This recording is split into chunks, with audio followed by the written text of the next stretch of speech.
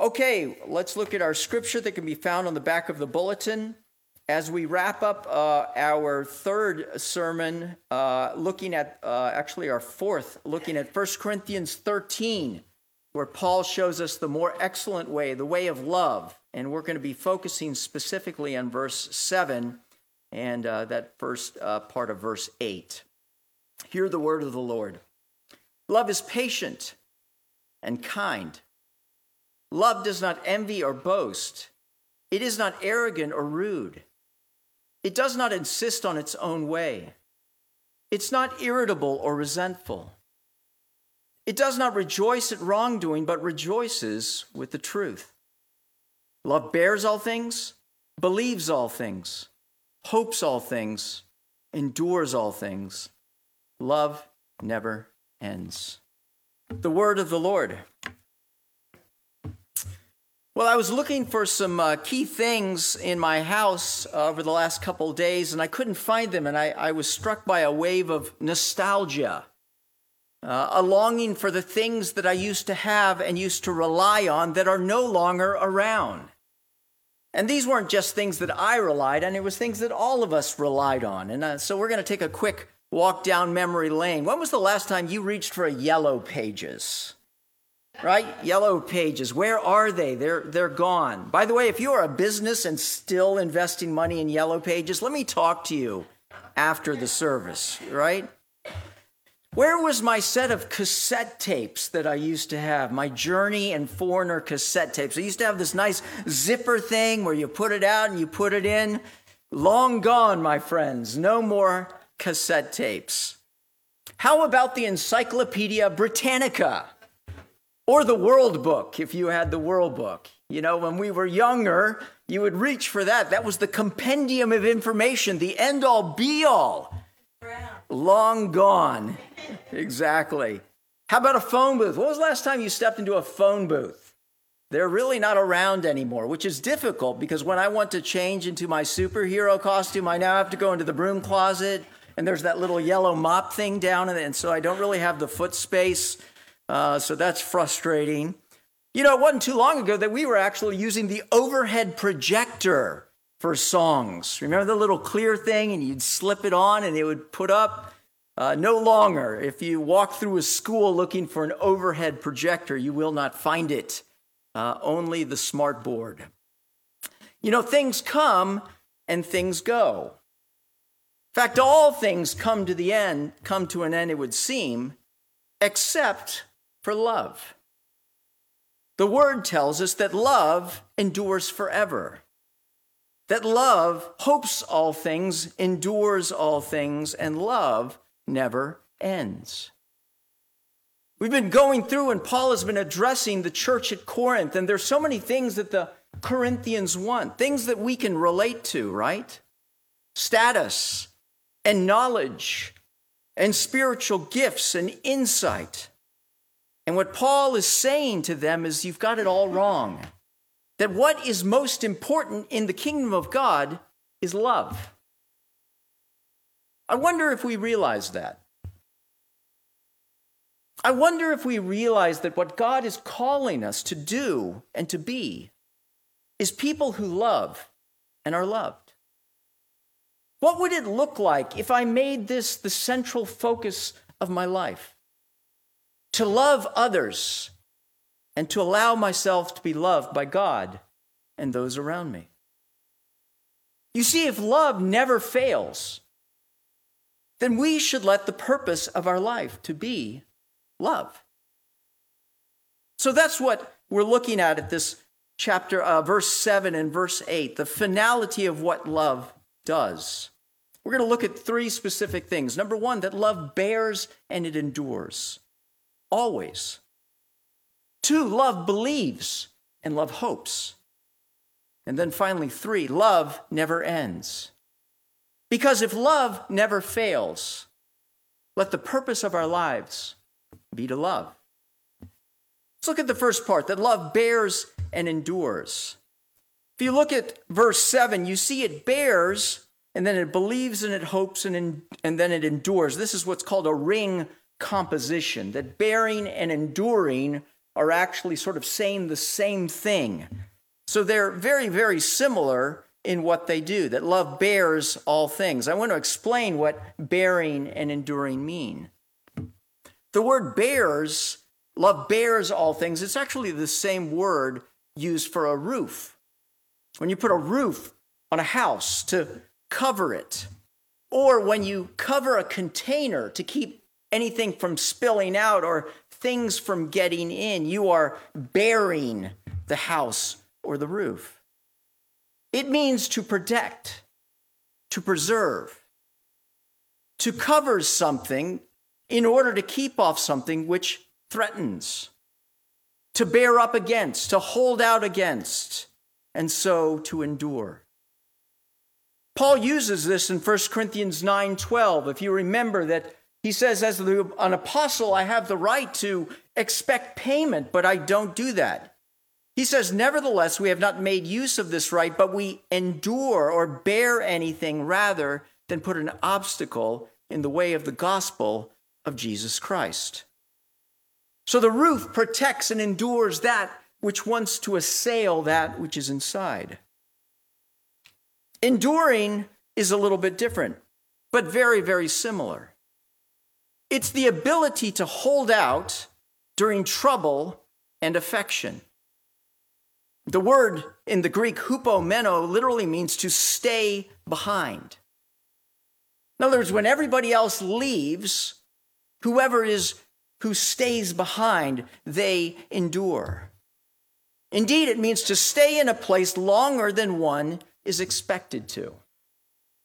Remember when Jesus, when he was 12, he came to Jerusalem, and they were there for a couple of days for the feast, and then everybody left, and they thought Jesus was with them, but Jesus stayed behind when everybody left. See, it means to face difficulties without expecting help or putting one's confidence in others, to persevere or to resist by holding one's ground. When I heard these things, that love bears all things and endures all things, I thought of the Ark of the Covenant. If you remember, God said to build this ark, this golden chest. And in this chest, you were to put several things, God said. And one of them was the 10 Commandments, the 2 tablets of the 10 Commandments. And he called this ark the Ark of the Testimony. But not really in a good way. Because the testimony of the law condemned the Israelites. Remember that the covenant had sanctions if it was not followed. There were blessings for following it, and there were curses if you did not. And so this testimony spoke out for condemnation of the Israelites. And so God said to put the tablets in the ark and then to put a cover on it, a roof. It was called the Kaparet, which translated in English means the mercy seat. See, the purpose of the mercy seat was to cover the sin, to mute or tamp down the testimony that would cause God's wrath to come against the Israelites. In fact, God said, I will dwell above the mercy seat. And yet it was the mercy seat that kept God, his wrath, from breaking out against the Israelites. Rather, he was willing to dwell with them. But once a year, Yom Kippur, from where you get the word Kaparet, Kippur, which means atonement, there was a day of atonement when the priest would come in and he would take the blood of the goat and he would sprinkle it on the mercy seat so that the wrath of God would not break out against the Israelite people. See, this is a picture of love enduring and bearing up against the wrath of God. It's Jesus Christ who is called the mercy seat for sinners. He is the one who bore our sins. and endured the cross. He is the one that stood between us and the wrath of God, taking it upon himself. So much so that he, I'm going to use a theological word, expiated our sins. He extinguished it by paying for it with his own life. The verse 1 John 4:10 says, "And this is love, not that we have loved God, but that he loved God and sent his Son to be the propitiation for our sins." He turned God's wrath into love by enduring the wrath for us. See, Jesus Christ is the picture of a love that bears all things and endures all things. He bore and endured the wrath of God, and he continues to be the mercy seat for us today. For we have not yet obtained all the promises of God, have we? They're ours by faith, as long as we continue to believe. But what is to stop us from falling short? To deny Jesus Christ as Lord and Savior, for we continue to sin, and Satan accuses. But you see, Jesus continues to intercede for us, because what he accomplished on the cross back then, he continues to apply toward us day by day. So even when sin abounds in our life, grace abounds all the more. Hebrews puts it this way, that Jesus is able to save to the uttermost those who draw near to God through him, since he always lives to make intercession for them. Therefore, he is the mediator of a new covenant. The world comes against us. Our flesh comes against us. The devil comes against us. And yet Jesus Christ stands, protecting, bearing up, enduring, so that we can draw near with a true heart in full assurance of faith, because our hearts have been sprinkled clean from an evil conscience and our bodies washed with pure water. Love bears all things and endures all things. I have before me this, you're going to be very excited to see this. This is my retirement plan. Oh yes, we're going to go over it line by line. You know, one of the things in the PCA is there's investment guys that help for you to plan so that, when you're old and decrepit, you're able to, sort of linger on. Isn't that a beautiful way of looking at retirement? And so if we put in a certain amount of money and we continue doing so, this is the way it works, that I can retire, I think, when I'm 70, Lee Ellen when she's 67, and we should have enough money because it will have built up, and it builds up, but then it starts to fall, right? There are a couple of key things for this thing to work. The first is I have to die no later than age 86. Okay, gotta die by 86 in order for this money to last until 93. And frankly, Lee Ellen is as healthy as a horse. Actually, we shouldn't use horse for woman. So she's as healthy as a graceful impala. So we need to get her out to 96 or 97 probably. So I probably need to kick the bucket at around 82, I should say, which won't be hard for me, by the way, because I fall off one wheels and capsize sailboats and things like that. So I'm really looking more at 74 probably. But here's the thing, if you plan it all right and inflation stays at 3.4 and a salary increase of 2.4% per year, elders 2.4% per year, it goes on and on and on until it finally ends. Because there is an end to all things, including my retirement account. But you see, love bears all things and endures all things. The roof never fails. the protection of God and his care over us, it's never extinguished. It never, ever stops. And so what God is calling us to do is to walk in his footsteps, to also bear all things and endure all things, to love God and to love our family in this way, our spouse and our children, to stand for them and with them and in front of them, to be human shields against the difficulties and challenges of this world. For one another as a church, to pray for each other and our relationship with Jesus Christ. To say in my life that your relationship with Jesus is every bit as important as mine is.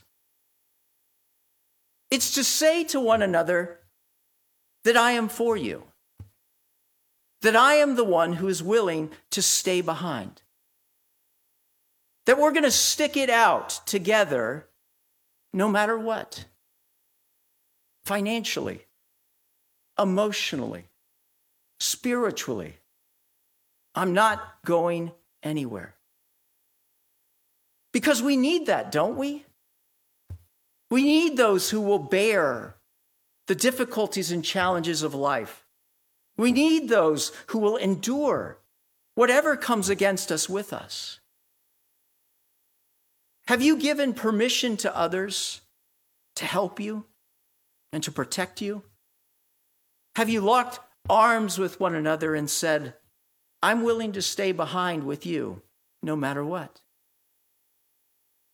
See, in the world, everybody abandons you when it gets hard.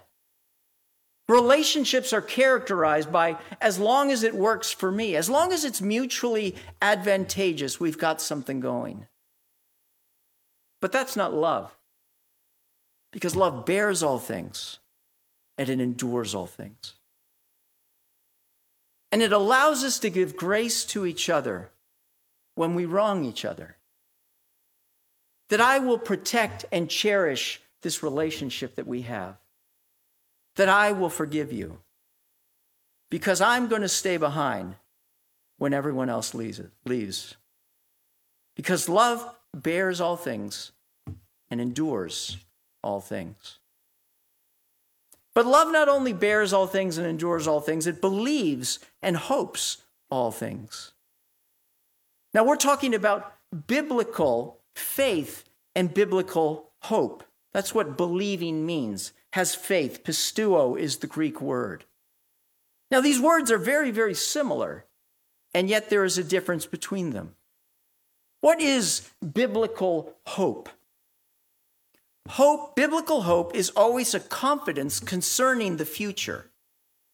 It's a confidence, not a finger-crossing wish of, I hope this is going to happen, but rather I look forward to this happening because I know it's a sure hope. Earthly hope is different, right? I hope this is going to come together. I think it might. I want to put my hope in it, but I'm not sure. But that's not biblical hope. Romans 5:5 says, hope does not put us to shame. In other words, our Christian hope is trustworthy. Romans 6:24 says, in this hope we were saved. Now hope that is seen is not hope, for who hopes for what he sees? But if we hope for what we do not see, we wait for it with patience. And the reason we can wait for our inheritance in Jesus Christ with patience is because there is a settled conviction that it is going to happen. That, as I say all the time, we're not getting older, we're getting closer. Either to death and reunion with Christ, or to the day when the sky is split and the trumpet sounds and Christ comes. So hope is future-oriented. But biblical faith is a bigger concept than hope. See, faith includes everything we just said about hope, but more. Hope is a subset of faith. Biblical hope is biblical faith in the future tense. If you're focusing on faith as a faith that something will happen in the future, it's virtually the same as biblical hope. But the main distinction is that faith in a substantial way is trusting in a relationship with a person. Not what is going to occur simply, but in the person that makes it occur. See, faith says to Jesus Christ and the Father, I trust you, not just your promises for the future. Now, that may often be a trust that's future-oriented, right? I trust you to watch over me next week as I'm having surgery. That's faith, and it's also hope. But faith doesn't have to be future-oriented. In fact, it can be present or past-oriented, such as relying on what Jesus Christ has done for us in the past, like bearing our sins on the cross. To say, I trust you and believe you, to have faith in Jesus Christ. That's faith, not hope. It can be past, present, or future because it's centered on a person, not on a time. I love this verse, Hebrews 11:1. Now faith is the assurance, or a better translation I think is, now faith is the substance of things hoped for, the conviction of things not seen. See, the substance of the things that is hoped for is the person of Jesus Christ, right? It's because of him that we have hope for the future. Trusting in him for what he has done in the past, what he is doing now, and in the future gives us the hope that what he has promised will come to pass. And so love believes all things and hopes all things. Let's sort of translate that into life. Love believes all things. Doesn't mean that love is gullible. It means, as we talked about, believing in Jesus Christ. When we apply it to one another, it means I believe in you. I believe in you even though you may very well be untrustworthy. In other words, it means I believe the best about you. Okay, it goes in with eyes wide open, right? I believe in who you are meant to be, even if you're not there yet. Indeed, I see in you what is not there and may never be there. But I believe that you are a person worthy of that kind of love and belief. You know, there's great power when somebody says, I believe in you. This world says, I believe in you when you prove to me that you are worthy of this belief. But that's not love. Agape love is a love of volition, a love of the will, a love of choosing. In the midst of all things, I choose to believe in who you could be. But love not only believes all things, it hopes all things. That what I believe about you will come to pass. This is different than the certain hope we have in Jesus Christ, right? It may not come to pass. But I have a hope that you will change, that you will grow, that you will become. I have a vision for who you're going to be. You know, this was Jesus Christ with the 12, wasn't it? And the disciples and, the larger group. That Jesus took these 12, may I use the word idiots? It's easy for me to say that because I'm an idiot as well. And he said, I believe in you. I believe in who you are going to become. But unlike our hope for others, which is uncertain, Jesus has a certain hope for us. Remember Peter, who said, even if all fall away, I will never fall away. And Jesus said, oh, Peter, before the rooster crows, 3 times tonight you will fall away. Satan has desired to sift you as wheat, but I have prayed for you. And when you turn back, strengthen your brothers. In other words, I know you are going to fall away, but because I believe in you, you will come back, and you will never fail. Jesus loved them, and the cross showed them. And it shows you and me that Jesus says to each one of us who are his children, you are worth saving.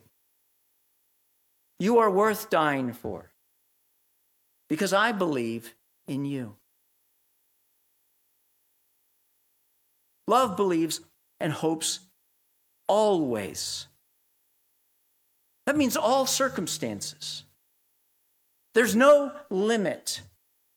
There's nowhere you can go that's so far that God's belief and hope for you does not go further still, because love never fails.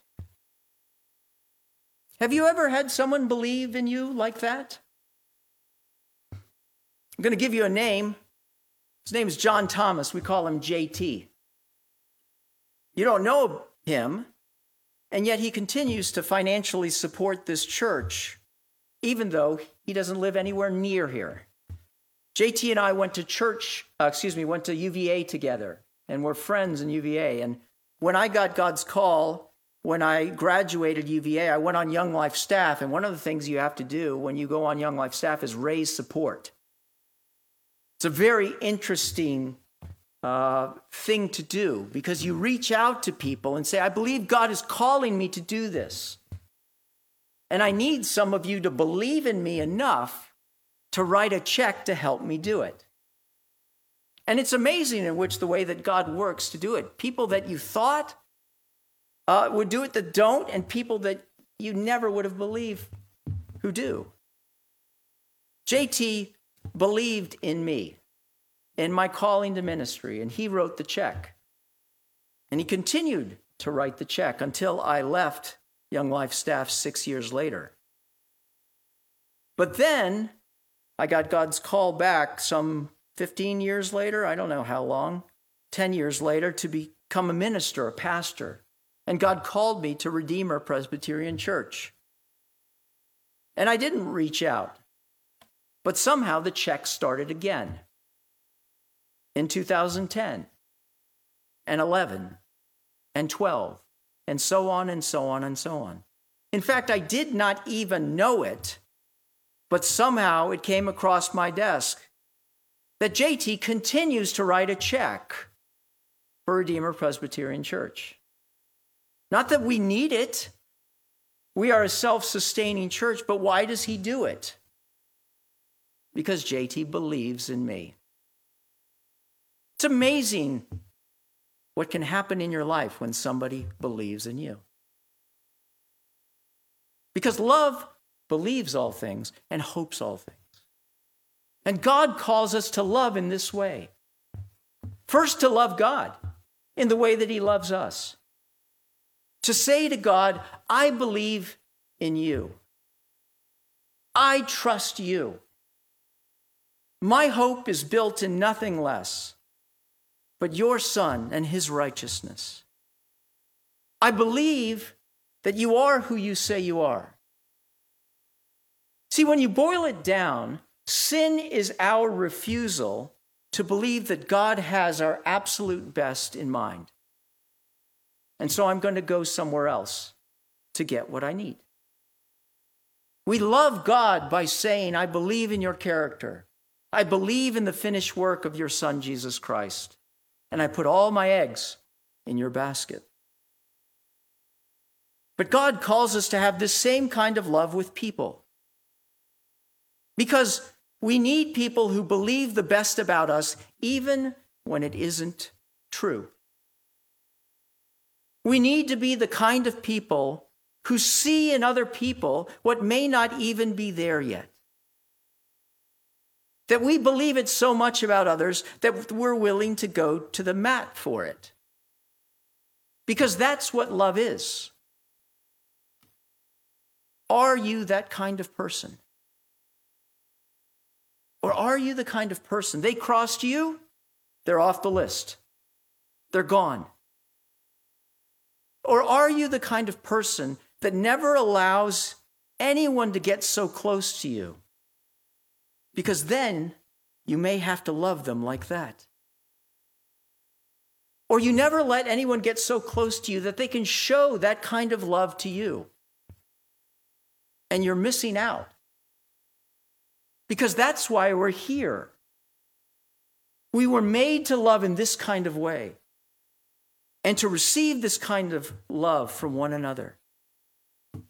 Let us be a church that believes all things and hopes all things for each other, even when it isn't yet true. Who do you need to be that for today?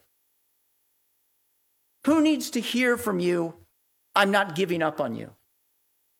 I believe in you. I hope for you. Is it your spouse?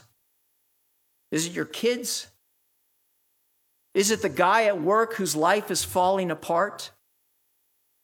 The lonely person here at church? And yes, we do have lonely people here at church that isn't getting the phone call or the invite.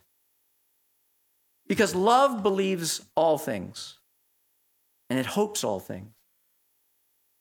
And because love is the only thing in the end that will last, let our lives be lives of love. This brings me to my final point, that love never ends. The Greek word end is pipto, which literally means to fall. Every day I'm going out to my tree house in the morning where I spend time with God, and the forest around me is starting to change. You see the sound of the leaves as they begin to fall. That's where we got the name for the season, right? It's the falling of these leaves. They were born in the spring and they flourished, and now it's time to die. And I'll sit through the winter with my heater, and all will be bare and they will be gone, and then it will start again. But love never falls. It is indestructible. Ephesians 6:24 says, "Grace be with all of you who love our Lord Jesus Christ with love incorruptible." That word incorruptible means indestructible. It means that love never ceases to exist, even in heaven. In this world, love is ephemeral. It's short-lived. It flourishes, and then it dies. But God's love for us in Jesus Christ never ends. There is never, ever a time when you will reach the end of God's love for you. There's never if I screw up one more time, that's it, I'm out. If I don't do what he wants, I'm done. Because you cannot exhaust the love of God. And he wants us to rest in that love. Things will come and go. We will have successes and failures, but his love never fails. My health will fail. My mind may fail. My money will fail. My friends may fail. But his love for me never fails. For as high as the heavens are above the earth, so great is his love for those who fear him. Who shall separate us from the love of God? Shall trouble or hardship or persecution or difficulties?